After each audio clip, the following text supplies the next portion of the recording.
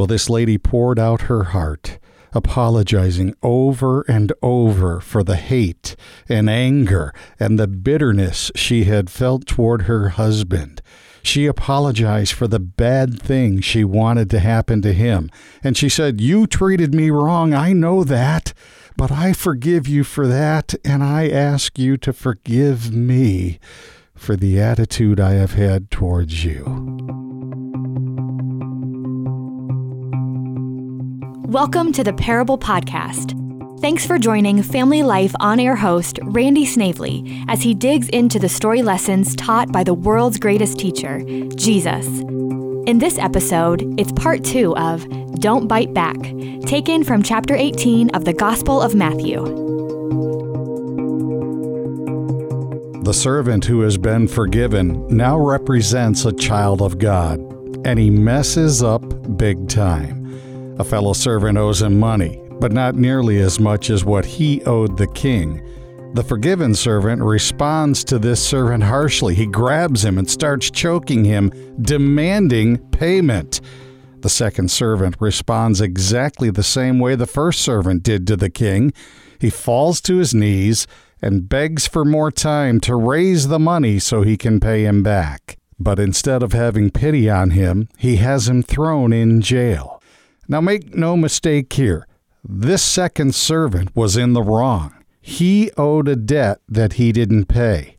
The first servant had every legal right to demand repayment.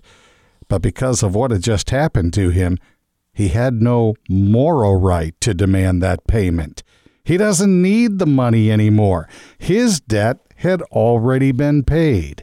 The sins committed by the second servant were so minute compared to the sins the first servant committed against the king that the first servant should have had no problem whatsoever forgiving the second servant. Here's the application.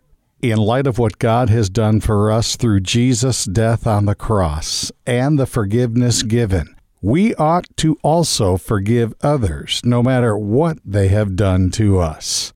Pastor Ingrid goes on to say, "It is impossible to receive forgiveness gratefully from one and to refuse it vengefully to another. When I choose to receive forgiveness, I obligate myself to practice forgiveness."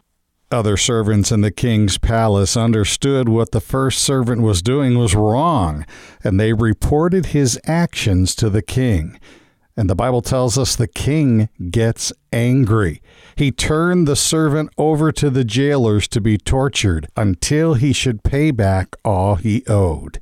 Now, this scene confuses a lot of people. They think the servant has lost his salvation. But the message in this third act is not dealing with an eternal issue. It's concerning the here and the now. We Christians sin. All sin is wicked. The servant is called wicked because he has sinned, not because he has lost his salvation. And in fact, verse 32 reaffirms his forgiveness. The Lord says, "I canceled all that debt of yours." He doesn't come back with, "Well, I guess it didn't work." Instead, he says, "I completely forgave you because you begged me, and since I had compassion on you. Don't you think you should have had pity on him like I did for you?" The king did not say, "You should have given him the opportunity to work off the debt." No, he tells the servant that he should have freely and completely canceled the debt the same way it had been done for him. It's a natural reaction for the master to get angry over this. God gets angry at sin. When we Christians sin, God gets angry. He is not happy with us. And if you don't think that's true, Hebrews 12:5 needs to be revisited. God is speaking to his children, believers, followers of his, and he says, "My son, do not make light of the Lord's discipline, and do not lose heart when he rebukes you, because the Lord disciplines those he loves, and he punishes everyone he accepts as a son." The Lord disciplines us to get us to come back to him with a confessing, repentant heart.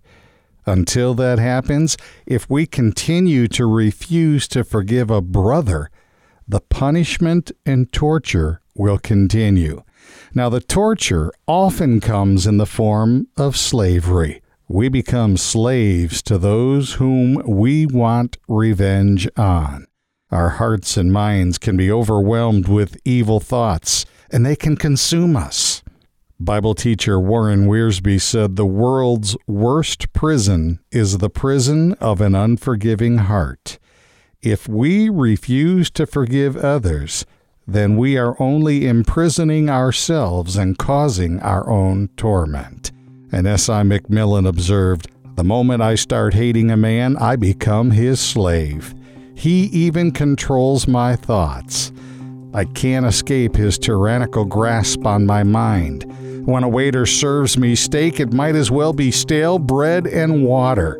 The man I hate will not permit me to enjoy it."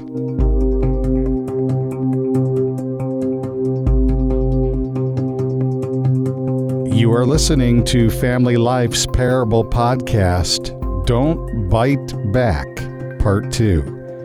It's taken from Matthew's Gospel, chapter 18, verses 21 through 35.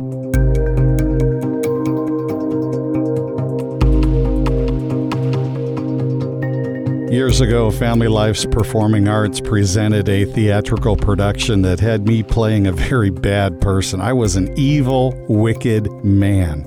I had a harem of women, and I treated them badly, abusing them both physically and emotionally. It wasn't a part that I relished playing, but I understood why it needed to be played. Well, after the show was over, cast members lined up in front of the stage, and the audience was given a chance to meet and greet us. One lady came up to me, and I could tell there was anger in her eyes. She grabbed my hand, and she said, "You are exactly like my husband, and I hated him for how he treated me." I was a bit alarmed, and then she started crying, and I could feel the eyes of others around us looking just to make sure everything was okay.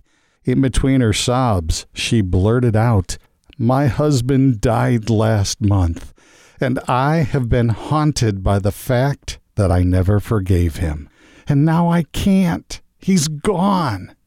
Because your character was so much like my late husband, would you be willing to stand in as him so I can forgive him? I have to be released from what I am suffering. Well, I confess to you, I was speechless for a few moments. I didn't know really what to do or expect, and finally I said, "Okay."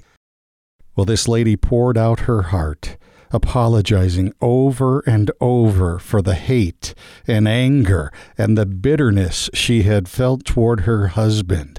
She apologized for the bad things she wanted to happen to him. And she said, "You treated me wrong, I know that, but I forgive you for that, and I ask you to forgive me for the attitude I have had towards you." And I looked at her and said, "I forgive you." We prayed together, and when we finished, it was obvious to all of us around a huge burden had been lifted from that lady's shoulders. She had been freed from the pain and the bondage she was in. Not forgiving is just wrong. Paul said in Ephesians 4 that we are to forgive one another, even as Christ forgave you, so also do you. Proverbs 19:11 tells us it is a man's glory to pass by a transgression. Jesus tells us to forgive our enemies and demonstrate that you are children of your Father. That's in Matthew chapter 5. Ladies and gentlemen, never, never are you more like God when you forgive.